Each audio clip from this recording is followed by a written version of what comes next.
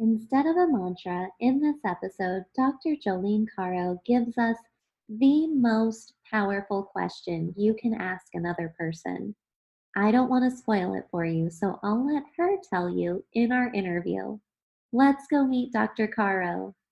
Welcome to the Handle Everything podcast, where people who have a lot on their plate come to learn how to open doors to opportunities by handling it all in a healthy way. I'm your host, Tara Bradford, a former ICU nurse turned executive coach. Dr. Caro retired from the Air Force after 20 years of service and is currently working as a research scientist for Lockheed Martin. Dr. Caro earned her Ph.D. in international psychology from the Chicago School of Professional Psychology. Dr. Caro's dissertation was focused on compassion fatigue in wildlife rescue and rehabilitation workers in South Africa. Welcome to the Handle Everything podcast, Dr. Caro. Hi, thank you for having me. I'm so excited that you're here. And I start off every episode by asking our guests, how full is your plate? Can you give us a quick peek into your day-to-day life? Well, there is the husband and the pets piece, which is the fun piece of my life. But typically I get up at 3:00 in the morning because that's the only time I can find to go to the gym. So that's sort of my self-care, and I work out and then I head into work where I have about 1,000,000 different projects on my plate at any given time, which is fun. I actually really like it. Also a panda ambassador for the World Wildlife Fund. I'm a civil society representative for the Beijing 25, which is part of the UN Commission on the Status of Women. I'm a member of the board of directors for the Leadership Transition Institute, which doesn't actually take as much time as I thought it would. It's kind of nice. It's something I can get involved in, but it's a little bit more low-key for me. And I'm doing an expert review for the first order draft of the working group contribution to the Intergovernmental Panel on Climate Change Assessment. I'm reviewing the chapters on innovation, technology development, and transfer. And I'm about to attend project management school for work. So that's kind of my life. That's quite a lot on your plate. You must have a big plate. It's a big plate, yeah. I like to have a lot going on all at once. And how do you handle everything that's going on seemingly at the same time? Well, so a lot of the projects that I have going on is sort of either self-paced or it's not extremely demanding. My job is extremely demanding and I travel a lot for work. So I get a lot of time on planes to do like with the reviewing of the chapters and working on the Beijing 25, things like that. I have a lot of time actually when I am traveling on a plane or when I get home. I kind of set aside a little bit of time. I think it's a matter of prioritizing things and not taking anything on that has really heavy work and strict deadlines. If something has a lot that needs to be done, then I sort of scale back on the smaller things. But right now, it seems like a lot, but they're all sort of a little less time consuming, or they have longer time frames that I have to kind of complete things, which is nice. That's great. I love what you said about prioritizing. Do you have a specific system you use, or do you kind of keep track of it all in your head? So I have a specific system for me. I don't think it's anything that anybody else has, but it's my system, which, obviously everyone has to find what works for them. And for me, I sort of keep a running list of everything that's going on. And I prioritize based on what's most important to me. And before I volunteer for anything, I look at that sheet and say, okay, do I have time? Like realistically, do I have time? And if I do I want to spend the time that I have doing that? Or is that taking away from maybe time with my husband or time to just kind of hang out and have a little bit of quiet time, which is important. You have to have downtime. And so I prioritize things based on what feels right to me. My job is in technology. And then I like to have sort of a mix of my passion projects, which have to do with animals and the environment.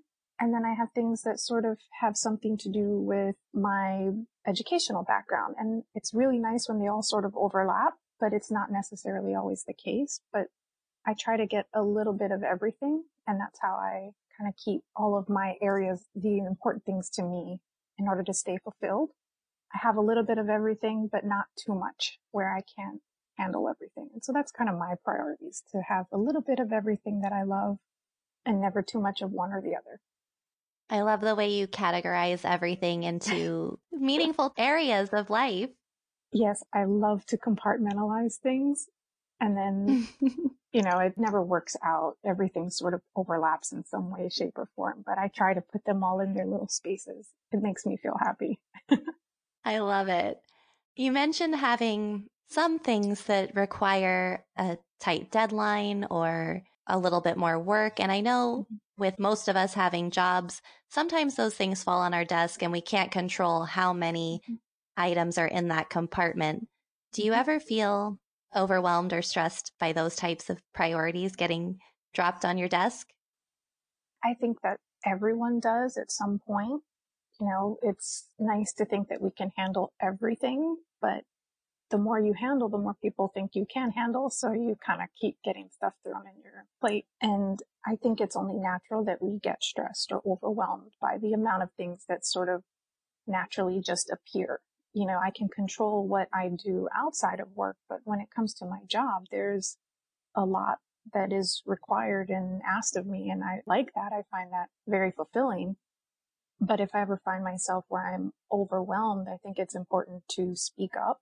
So if there's just too much going on, I have a really good working relationship with my manager. He's really great. And I feel like if I ever get to that point, I can definitely go to him and say, hey, I need a little bit of help. I need more time for this, or I need someone to assist me with that because there's just too much going on. And so I think it's important to have that sort of working relationship where you can say those things, and a self-realization of when you are overtasked.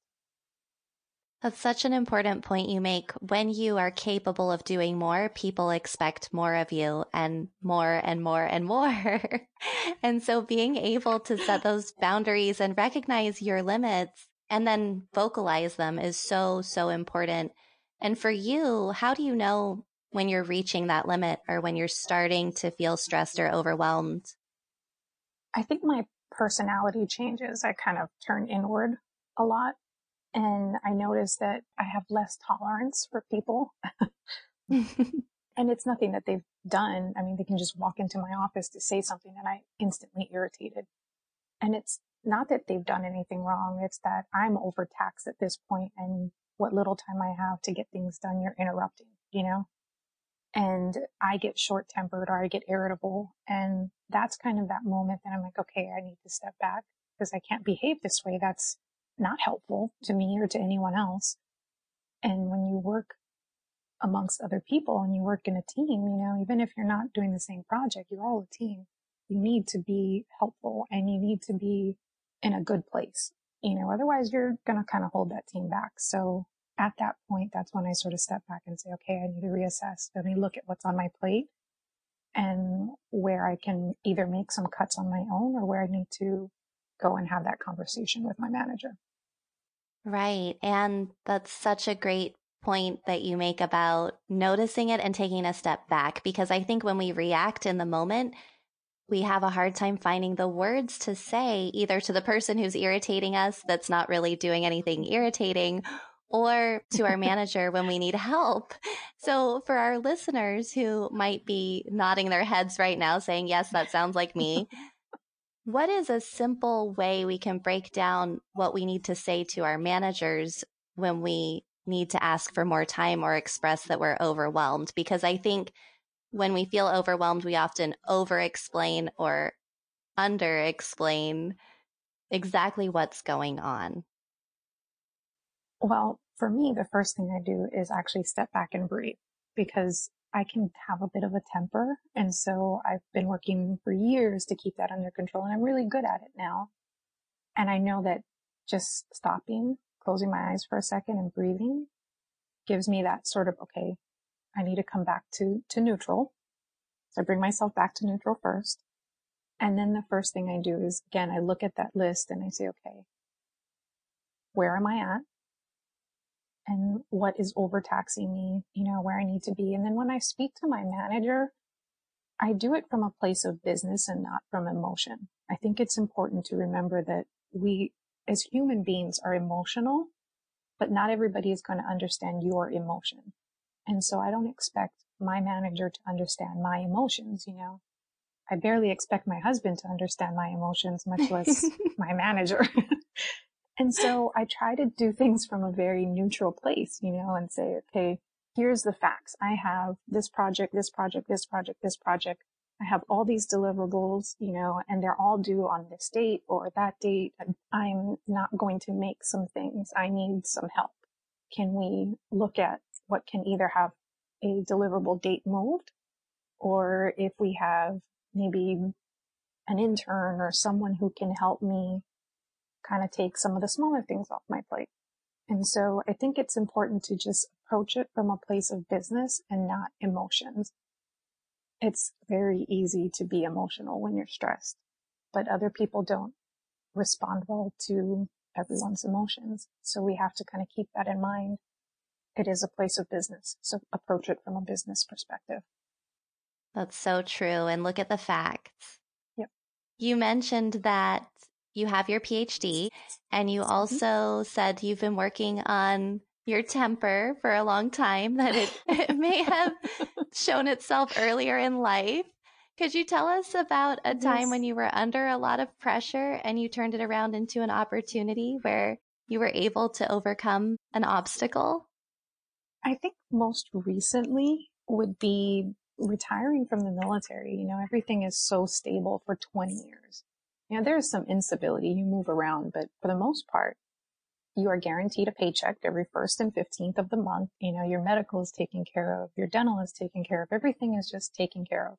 I'm 38 years old and I had to figure out how to set up an appointment with a normal insurance and deal with that stuff. Like I never had to deal with that. In the military, you just call the clinic and you make an appointment and you never see a bill. You never see anything. Now I had to learn these things because those things are all sort of taken care of and it's very stable. And when you're looking to get out of the military and you're transitioning out, and for me it was retirement, you start to worry, did I do enough to be marketable? I have 20 years of experience doing this, and I went and got a degree in a whole completely different area. And so you start to kind of question your decisions, did I go down the wrong path? Did I just create this completely different, experience in academic background where I'm not going to have a place? There's going to be no middle ground for me. And so I was really stressed about this, and I didn't really tell anyone. I didn't even really talk to my husband about it for a while because you don't always know how to express that, especially to my husband. He thinks I can do anything. And so for him, it was like, what are you worried about? You'll get a job. You'll be fine.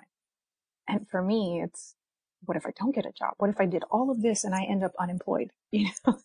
Those are the things that, kind of creep into your head as you are having that huge change in your entire life. And so I started researching because that's what I'm good at. I'm good at learning and researching and finding answers. And I found this program called the Corporate Fellowship Program. It's run through a nonprofit called Hiring Our Heroes, and they set up internships. It's a 12-week fellowship program while you're still active duty in your last, I think, 6 months. And you will work for a different company, but it's a very competitive program and it's hard to get into. And I wasn't sure if anybody would want to interview me or if I would actually get selected. Well, I did. I got selected with Lockheed Martin, and I said I have 12 weeks to prove to all these engineers that I have something to provide here, because Lockheed Martin's known for hiring engineers and for being very tech savvy, and I have a soft sciences background, so it's different. And that's another thing that I was a little bit stressed about. Like, okay, I'm here, but where do I fit? And so I kind of made that a challenge for me. I'm a very competitive person. So I took it as a challenge and I said, I need to find a place where I fit here, because I really wanted to work here. And I just said, let me see where I fit in. And I sat through meetings and I listened and when I had something intelligent to say, I like to be quiet until I actually have something really important to say. That's when I would speak, and I started to find my place. And I found that that was important, and communicating with who is now my manager a lot really helped me to find what they needed and those gaps that I filled. Because when you have a lot of engineers, you don't have people considering that people aspect. And some do, don't get me wrong. A lot of them actually do. But I just bring a different perspective from that very hard sciences background.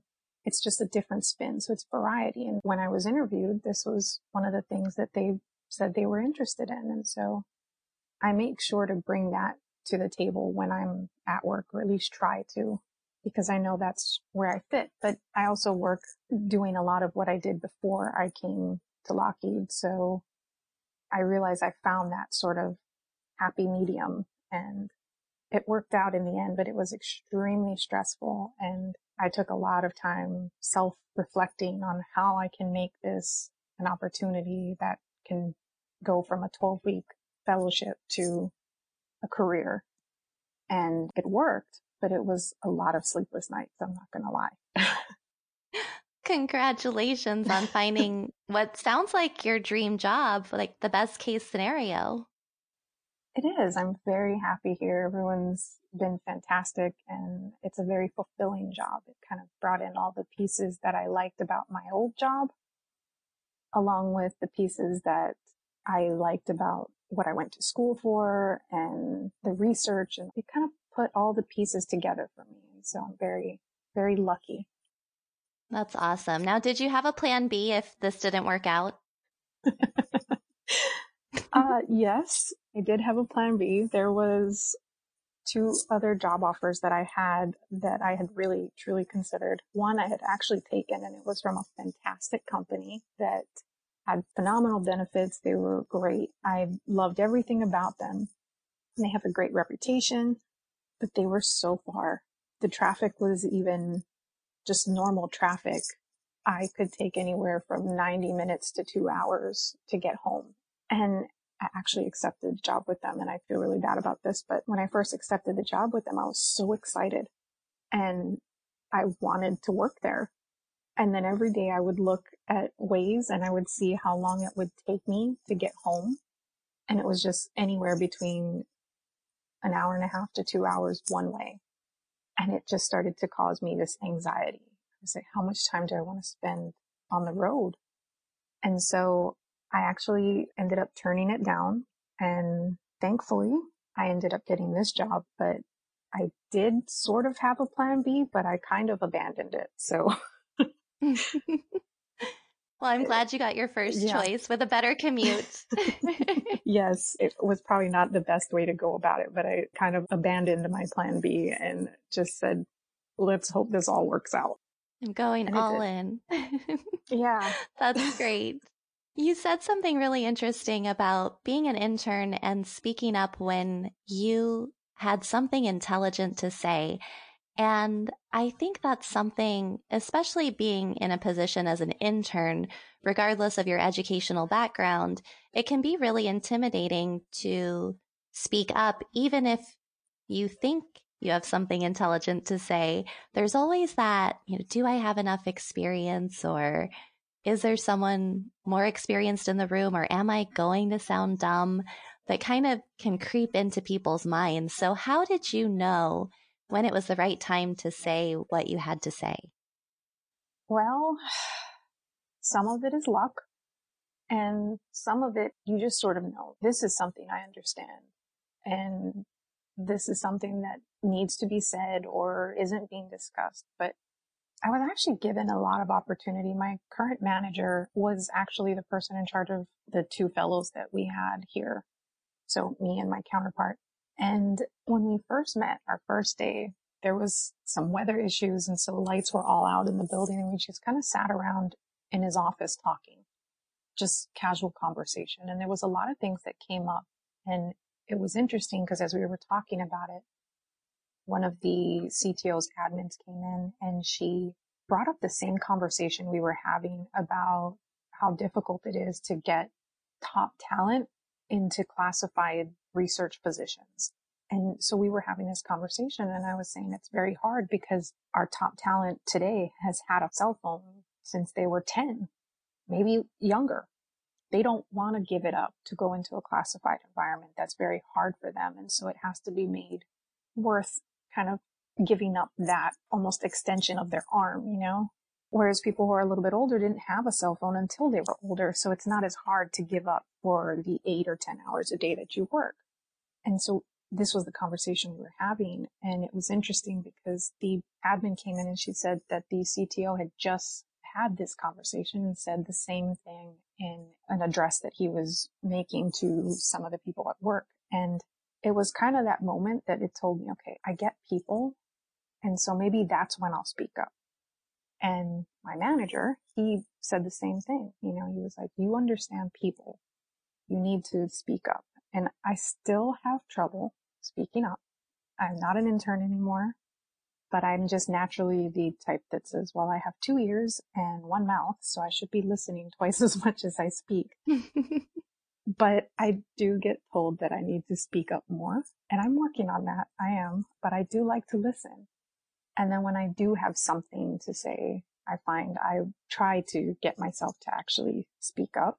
It's a learning process. It's difficult. You have to sort of have a conscious effort to say, okay, I need to speak up. I need to say something. And so one of my mentors, it was one of the things that she told me. She said, you know, you need to speak up in meetings. She said, even if you just ask a question, it doesn't matter how brilliant it is. You don't have to be the smartest person in the room to speak, but say something so that you're heard and that they know that you're listening and you're a part of the meeting for a reason. And so I'm working on that. It is a work in progress for me. That's great advice. And I think listening is a really important skill to have as well, on top of being able to speak up. And like you said, letting people know that you're listening and you're actually paying attention and you're not just quietly being disengaged. Yes, it's difficult because I like to listen, and it's a very different environment than what I came from. So I'm constantly learning from the people around me. And so I am engaged, but I need to make sure that they see that I'm engaged as well. And so it's easier said than done. And I wish I had some really great advice to give people, but that is something I am still working on as well. Well, I think it's something that is definitely something that people have to learn as they go, paying attention to body language and, you know, even just nodding your head, making eye contact with people if it's appropriate culturally in the situation that you're in. Yes. And things like that can go a really long way. It does. And it also has a lot to do with, you know, sometimes I think women tend to sit in the background and listen a lot more. You know, men can fill the airtime a lot, and that's not a bad thing. It's just, I will tend to wait until there's an opening. And by that point, someone else has already taken that opening. And so I need to realize that they're not trying to prevent me from speaking, but I need to actually be a little bit more forceful in getting engaged in the conversation as well. So there are things that I think we all just kind of have to grow into. And that's one for me. Absolutely.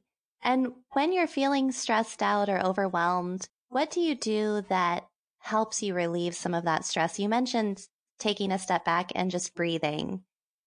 Is there anything else that's been really helpful for you to kind of relieve that stress in the moment? So in the moment, I have been practicing breathing exercises. So sort of, I don't want to say it's meditation or mindfulness or anything like that, but sort of just breathing exercises. I find that breathing and sort of clearing my head brings me back to sort of that neutral place. And if it gets really bad, I tend to work out a lot. I'm at the gym pretty early in the morning. That really helps to sort of keep me neutral throughout the day and not just in that moment. I know people think, okay, you go to the gym and you relieve your stress at the gym and you just sort of either bury it all day or it's just that moment. But for me, it's not just that moment. I notice if I'm eating healthy, if I am working out, if I'm taking care of myself, coming back to neutral after a little bit of breathing exercises is a lot easier than it would be if I'm eating a bunch of junk food and I'm not taking care of myself. I'm not working out. Coming back to neutral is a lot harder when I am not at my best. And so I make sure that I take care of myself. I try to eat healthy. I try to work out.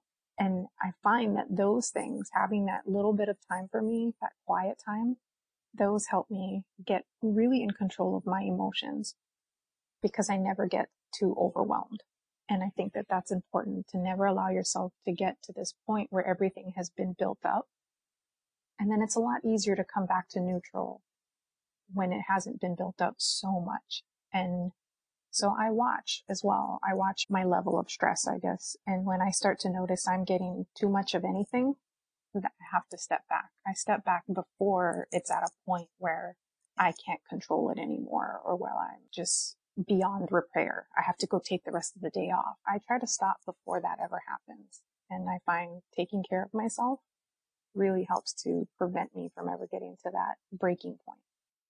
Those are all great points and things that anybody can do. I don't know about waking up at 3 a.m. to go to the gym, but everyone can go for a walk, exercise, breathe, try to eat healthier. It's very accessible tips. I'll tell you a secret. I get up at 3 a.m. because it's like autopilot, and I don't have all day to come up with a really good excuse to not work out, which I will. If I try to work out after work, by the time I get home, I have 10 million reasons, and they're good reasons too. 10 million reasons why I cannot work out today. So if I do it first thing in the morning, it's sort of autopilot, and I'm half asleep while I'm getting ready. And then by the time I actually start to work out, I'm already awake. I'm already here. It's already early. We'll just get it done. So I get it done really early, but it doesn't have to be working out. That's not the place for everyone. If you get stressed and you find that that's sort of where you're at and you're at work, step away and go take a walk. I know people say they can't leave or they have so much work, but you know what? It can wait. Everything will be there when you get back in 15 minutes. Put things down, go walk outside and take a breath of fresh air and just breathe for a minute, and then you can come back in. That little bit of walking around releases that pent up energy that you sort of build up as you stress out. So take that time, even if it's just a small walk in the middle of the day. And I think lunch is a big thing. People love to eat at their desk while they're working because they have so much to do, but it's actually one of the worst things you can do. It's never having that break in the day. So even if you take 15 minutes to go and eat somewhere else, it doesn't have to be, anywhere else, but eat and just focus on eating and having a break. It's that middle of the day moment that you get just for you, even if it's just 15 minutes. If you bring your lunch to work and you eat a sandwich by the window looking outside, that is just a moment of break. It's a peaceful moment of you having time to yourself. And I think that that's really important. Great tips. And I want to switch gears a little bit and focus on the work that you did for your PhD. Sure. So you did your dissertation on compassion fatigue in wildlife rescue and rehabilitation workers in South Africa. Would you briefly describe for our listeners what compassion fatigue is and how we can relate to it in our day-to-day lives when we're caring about another living being, whether it's a human or a pet or an animal, and feeling responsible for their well-being? Okay, so compassion fatigue is made up of compassion satisfaction. So how satisfied are you with being a caregiver with that type of job? And by job, I don't necessarily mean a career. We'll get to that in a minute. But it's also made up of burnout. So where are you professionally? Are you overtaxed? Are you running on zero and burning out and no longer able to do this job to the best of your abilities?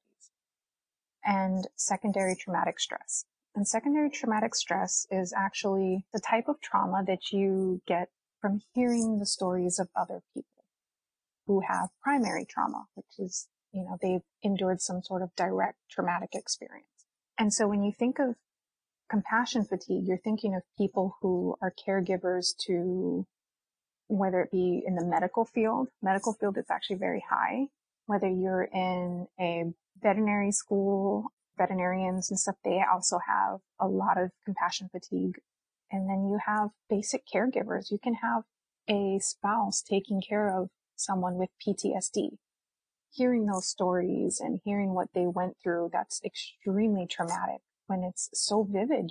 People talk about their traumas and they see it as if it had been just yesterday. You don't forget trauma. Well, I guess you can forget trauma depending on how you process things. But if you're suffering from PTSD, you definitely haven't forgotten it. You see what's going on. And so they can be very descriptive in what they're saying happened and what they experienced. And so we as human beings, we imagine things and we see it.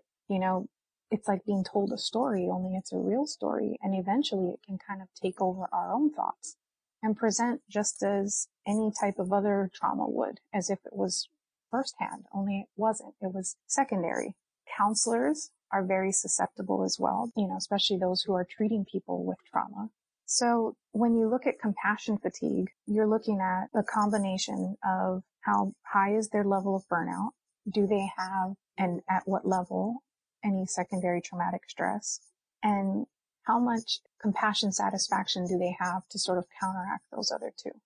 And so there's a test that you can take. There's a self-assessment, or you can actually go and get tested. But really, you can kind of tell. There's a lot of things that you can sort of see for yourself. When you start to lose that compassion that you had when you initially went into the job, or when you initially started to doing that, when you start to become numb, when you start becoming irritable and your personality changes and you're no longer the person that you used to be, you are suffering from something. It could be just burnout, but chances are if you're lacking that same level of compassion, you are suffering from compassion fatigue. If you're starting to really focus on the traumas that other people have had, or if you're starting to really focus on one patient as opposed to another, or when your ability to focus and provide that same level of care that you always did to every single person or animal that you are caring for, that's a big red flag. You don't really need a test to know what that is. However, most people don't know that compassion fatigue is an actual thing. They know the symptoms, they know the signs, they know something's wrong, but they don't have a name for it. And that was sort of something that I realized going into my study. Most people didn't really understand what it was, that there was an actual name for what they were feeling. And so after people find the name for it and they know what it's called, would you say that's the first step towards changing it or starting to feel better? I think education is always key. The more you know, the more you understand, the more, one, you're not just weird. It's very easy to think, why am I feeling so upset over someone else's trauma? Why am I seeing this? Why am I having nightmares? Or why am I daydreaming about this? And why is this taking up all of my energy? Well, knowing that that's normal and that happens to other people, that takes away the thought that you need to sort of hide it or bury it or just, that you're being silly. It takes away the stigma that you sort of place on it yourself because it doesn't seem like it should be happening. So that's that first level of care. Once you find out it's real, it happens to a lot of people. And the best thing about finding out what compassion fatigue is that it's completely treatable. You can completely reverse all of the signs of compassion fatigue. Completely. If you take care of yourself and you actually put the effort in to ensure that you are doing the self-care that is necessary, you can take away all of those symptoms. You can go back to being happy and loving what you do and providing the best level of care to those that you are caring for. I agree completely. I was a trauma ICU nurse for 3 years in my 10-year nursing career. And I remember about 5 years in, I know I've read Malcolm Gladwell's book about needing 10,000 hours to be considered an expert. And I think at about 5 years, I had about 10,000 hours where I felt like I could go to work and do my job and not really think about it. I was in these stressful situations and I wasn't feeling stressed out anymore and I knew I could handle it. And I got thank you cards from my patients saying how great I was. And I just remember looking in the mirror and not really being able to recognize myself. So when you said your personality changes, I definitely felt that. And I had studied compassion fatigue in nursing school, but I didn't really put two and two together or associate it with that. And I didn't know what was going on. So if someone is feeling that way at their job, and I think probably journalists feel this way too if they're covering car accidents. I Yes, remember watching the absolutely. news. Yeah, watching the news before work, I would see all these car accidents and tragedies, and I would know that I was going to meet those people when I went to work. Mhm. And working in media now, I can only imagine what the journalists on the scene were feeling in those moments. What are the steps towards starting to feel better and completely recovering from these feelings and getting your personality back and not feeling so irritable and knowing that you're doing a good job and really taking care of others? So the American Institute of Stress has a really great, they call it the ABCs of prevention. And I think it's a really great, simple way of sort of implementing this on a day-to-day basis. And even if you find, okay, I'm already past prevention, I'm here, the preventative steps are the same as it would be for reversing those signs. And so the first thing you need to do is have awareness.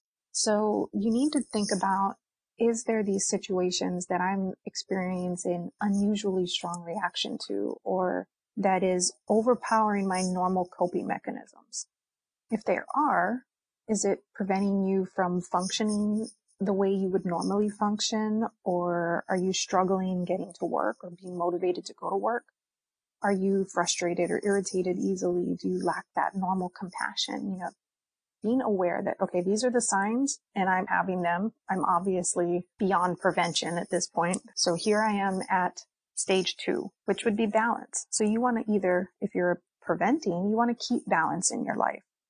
But if you've already kind of passed that point and you have, and you know that you are suffering from some level, whether it be low or high, of compassion fatigue, you need to restore balance. And you start by practicing some kind of self-care. And at this point, you need to make this a priority. If you are truly suffering from compassion fatigue, your self-care needs to be your number one priority. Going and taking a vacation in Hawaii is going to feel great when you're there.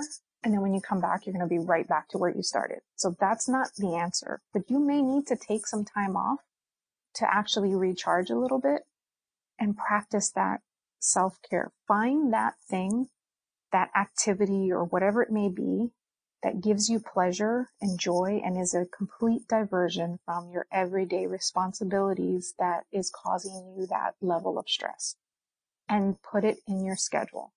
I don't care if you have to write it in your calendar and actually schedule time to go on a nature walk every morning or afternoon or after work or whatever it may be during lunch, or to go to the gym. Put it on your calendar, schedule it. If you scheduled it, then it's a part of your day. And just like everything else that you do, you've made time for it. And for some people, that means getting up at 3 o'clock in the morning like I do. I know that's not pleasurable for other people, but find that thing that you need to do. Even if it's a yoga class that you take through an app on your phone that you're going to do in the morning, it's finding that thing that's going to give you pleasure, and it is going to be a diversion from what you are normally doing every day, and make time for it.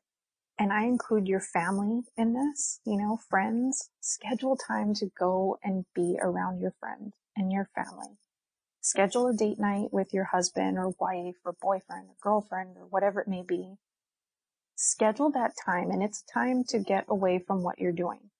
Schedule time to make yourself a priority. And sometimes that means creating boundaries.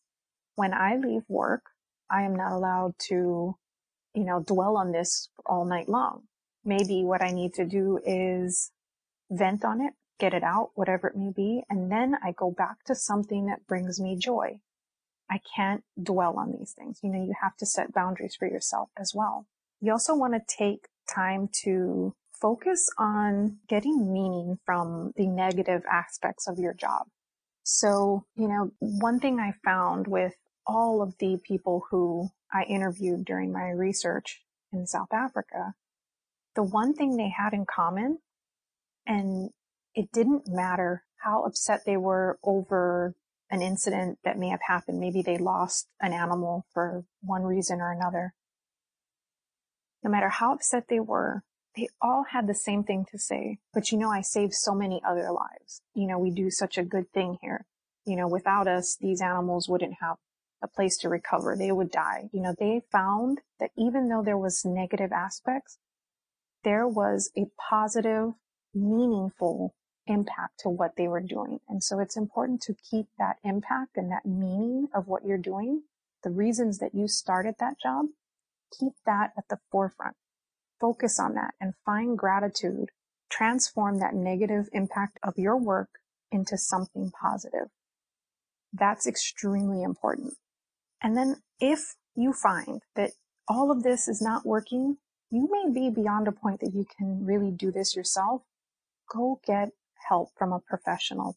Make sure whatever counselor or therapist you find understands compassion fatigue, works with people who are suffering from compassion fatigue, and can help you. Find someone who can get you back on track. They have ways of doing this and they will help you if all of your efforts to kind of get back to balance on your own are not working. It's also important to keep in mind that you have friends and family. You need to sort of find places for them and bring them into your life.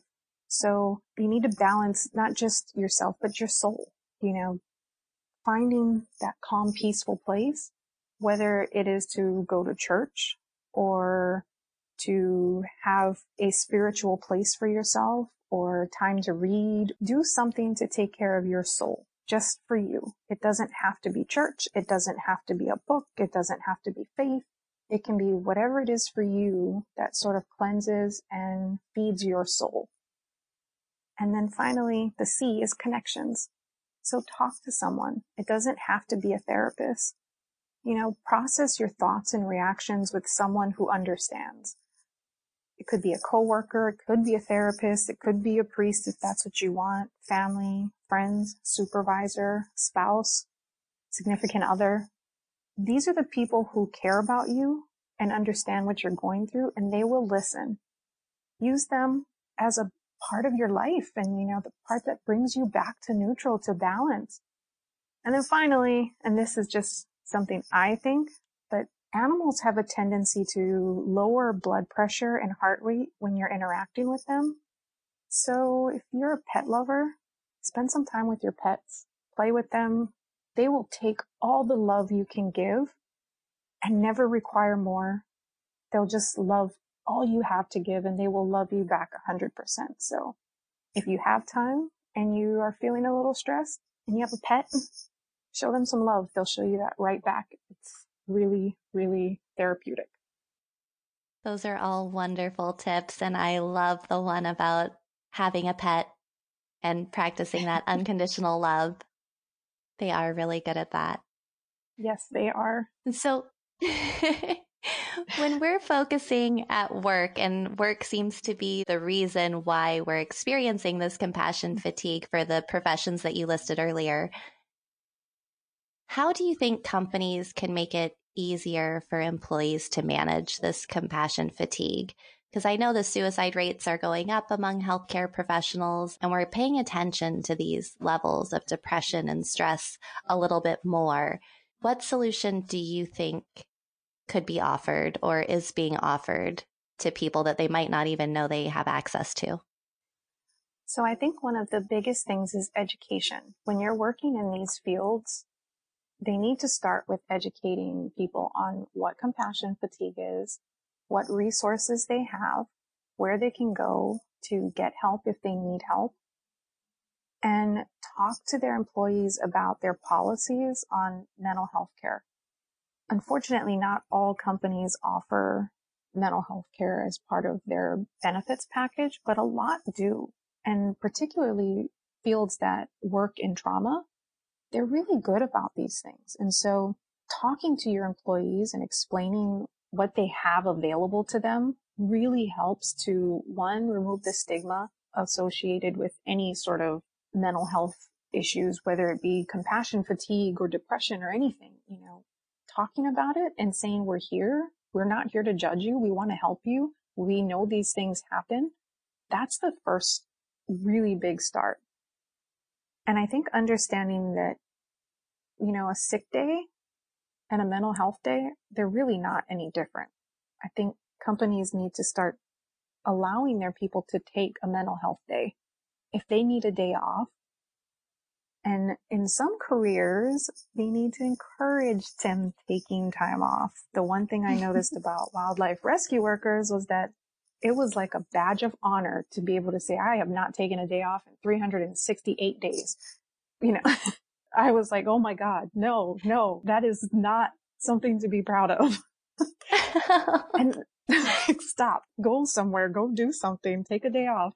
But in some cases, I met people who were like, what I do, I love this. There's nothing more that I want to do than this right here. The good, the bad, the ugly, everything. This is how I want to spend my day. Should I read a book? That's boring. She actually told me that. And the funny thing is, her results, she had the highest level of compassion satisfaction. So she really, truly just loved what she did. And it didn't matter the good and the bad. She took it all and just loved her job. And so Wow. whatever she was doing to maintain her resiliency is phenomenal. But for most people, you do need to take some time off. Encourage people to take time off. Encourage them to learn and utilize the resources that your company provides. And I think when you start to educate people on what it is and what it looks like, symptom wise, you can see it in other people. It's pretty easy. It's pretty clear. When I Right. would talk to the rescue workers and I explained to them what it is, oh yeah, my friend has that big time. They could recognize it in each other. And the one thing, they said was like, oh yeah, I see it all the time. That happens all the time, particularly with burnout. Recognizing it in each other and being able to say, hey, you're seeming a little on edge. You are stressed. Maybe you should take some time off. Do you need to talk? Are you okay? Are you okay is one of the most powerful questions you can ask someone. If they are really struggling with something, that 3 words is so important. It shows them that you care and it gives them a place to speak, because people don't always want to talk about what they're struggling with until they are sure someone is actually willing to listen to them and genuinely ask, are you okay? Not sort of the way we tend to do and say, hey, how's it going? And not really want to know how it's going. Actually sit them down and say, are you okay? You seem off. You seem upset, or you're not yourself lately. These things tells them that you want to hear what they have to say and that you value them as a friend and you are trying to be there for them. That's what a lot of people need when they're really upset and they're looking for a place to have that outlet and someone to speak to. You're so right. And I think often we can notice things in other people before we notice them in ourselves. Absolutely. They can be stressed and upset and think that it's normal. But when someone comes to them and says, are you okay? You're not yourself lately. It's almost like it dawns on you like, oh my God, I'm not myself lately. You're right. Let's have a conversation. And sometimes just venting is enough to kind of get you back to neutral for that moment. You may still need to continue to work at it. You can't keep giving everything and then not putting anything back into yourself. But for that moment, being able to have that conversation and talk about what's bothering you, that can be that moment where you've put a little back on your plate. You've given a little bit back to yourself. That's so true. And I think there's research to support that disclosure or just admitting that you're not okay to somebody is a powerful way to begin healing. Yes. It's that weight being lifted off your shoulders. You're no longer holding it in. You're no longer bearing it or hiding it from the world. It's a huge relief. So after people heal from this compassion fatigue and secondary traumatic stress, how do they know they've made it or they're in the clear and they've overcome it? Well, I don't think you're ever in the clears and it will never come back. I mean, you always have to put the work in to take care of yourself. But I think that you've gotten past that really bad moment or that situation, that you've kind of gotten past what you were suffering from at that time, because you go back to normal. You're back at neutral. You're happy again. You care again. You aren't dreading going to work. Everything sort of comes back to where you started and where you loved what you did, or where you have a realization that maybe you need to step back from what you did. Whatever it may be, you're happy again. You're no longer irritable. Your relationships are back to normal. I think one of the big indicators is when your relationships are no longer normal and the way it used to be, and you're frustrated with your partner, you're taking out your bad day on them and they don't know how to help you. That's sort of a big sign that something's off. And when everything goes back and you start to function normally again, and you have normal relationships and you process your emotions normally and you're able to manage your stress at a normal level, that's when you're back. That's when you know you've kind of gotten over it and that you're okay. Right. And when you say normal, is normal different for each individual person? Absolutely. It's normal for Like you. baseline? Yeah, it's baseline for you. It's normal for you. Not normal for me, because my normal is very different from everyone else's normal.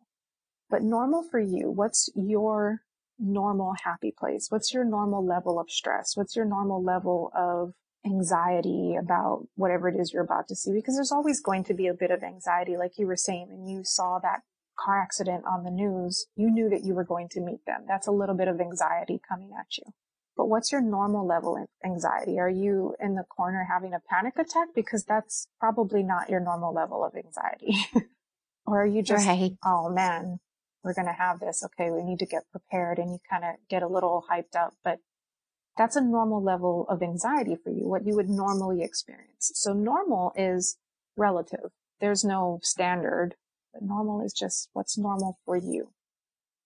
Well, I could keep talking about this topic forever with you and ask you a million more questions, but we have to wrap up the interview. Okay. And I always end with a few quick questions where I just want you to say the first thing that pops into your head. Okay. The first one is, what does it mean to feel successful to you? Happy. If I'm happy, I feel like I'm successful. If I'm not chasing anything anymore. What is something you've accomplished that you're most proud of? Finishing my Ph.D. What are you most looking forward to this year? Oh, my travel schedule for work and kind of really learning more about what I do. And, I'm relatively new. I've been here for 6 months. So learning more about the company and what we do and really digging into my job and my travel. Yeah, I'm really excited for that. And this one's kind of fun. What is going to keep you up at night after this interview? Oh, sounding stupid. And what's your Yep. favorite book or resource? So I am a huge fan of going and just watching TED Talks. I love TED Talks because I can turn it on when I'm in the car and almost play it as I'm driving home from work. And you can learn so much on TED Talks. People are so inspirational. But if we're looking at compassion fatigue, there is a website called the Compassion Fatigue Awareness Project, and it's compassionfatigue.org. So if anybody's looking for a really good resource on that, they have self-tests, they have paths to wellness, they have resources, reading lists. They're really fantastic place to go if you are looking for information on compassion fatigue. So that'd be my two.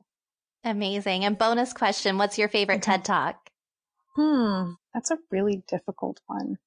I can't remember his name, but he talks about how he's been to the North Pole and the South Pole and the things that he's seen. And I don't know the actual name of the talk, but that was really my favorite because it was really fantastic. Oh, and Duncan Wardle just released a TED Talk on innovation. That was fantastic. So yeah, probably one of those two. Awesome. Well, thank you so much for being on the show. This was such an informative and interesting conversation. Thank you so much for having me. I really enjoyed being here. What did you think? I hope you enjoyed the episode. If you want to let me know what you thought about this or what you'd like to hear in a future episode of the show, just send me a message on Instagram at Tara Ray Bradford. My intention with this show is to share tools and tips for how you can handle everything on your plate. So I'd love to know what you thought. And if you want to check out the links and everything from the show, go on over to handleeverything.com. Be sure you hit subscribe if you haven't already. And if you'd like to connect with Dr. Caro on LinkedIn, you can find her there. Thank you again to Dr. Caro for being on the show, and thank you to everyone listening in. This podcast wouldn't exist if you weren't here supporting it, and if you'd like to help us reach more listeners like you, we would be so incredibly grateful if you left us a review. From me and the podcast team, have a wonderful day. Hey, in case I haven't said thank you enough yet, thanks for listening to the Handle Everything podcast at handleeverything.com.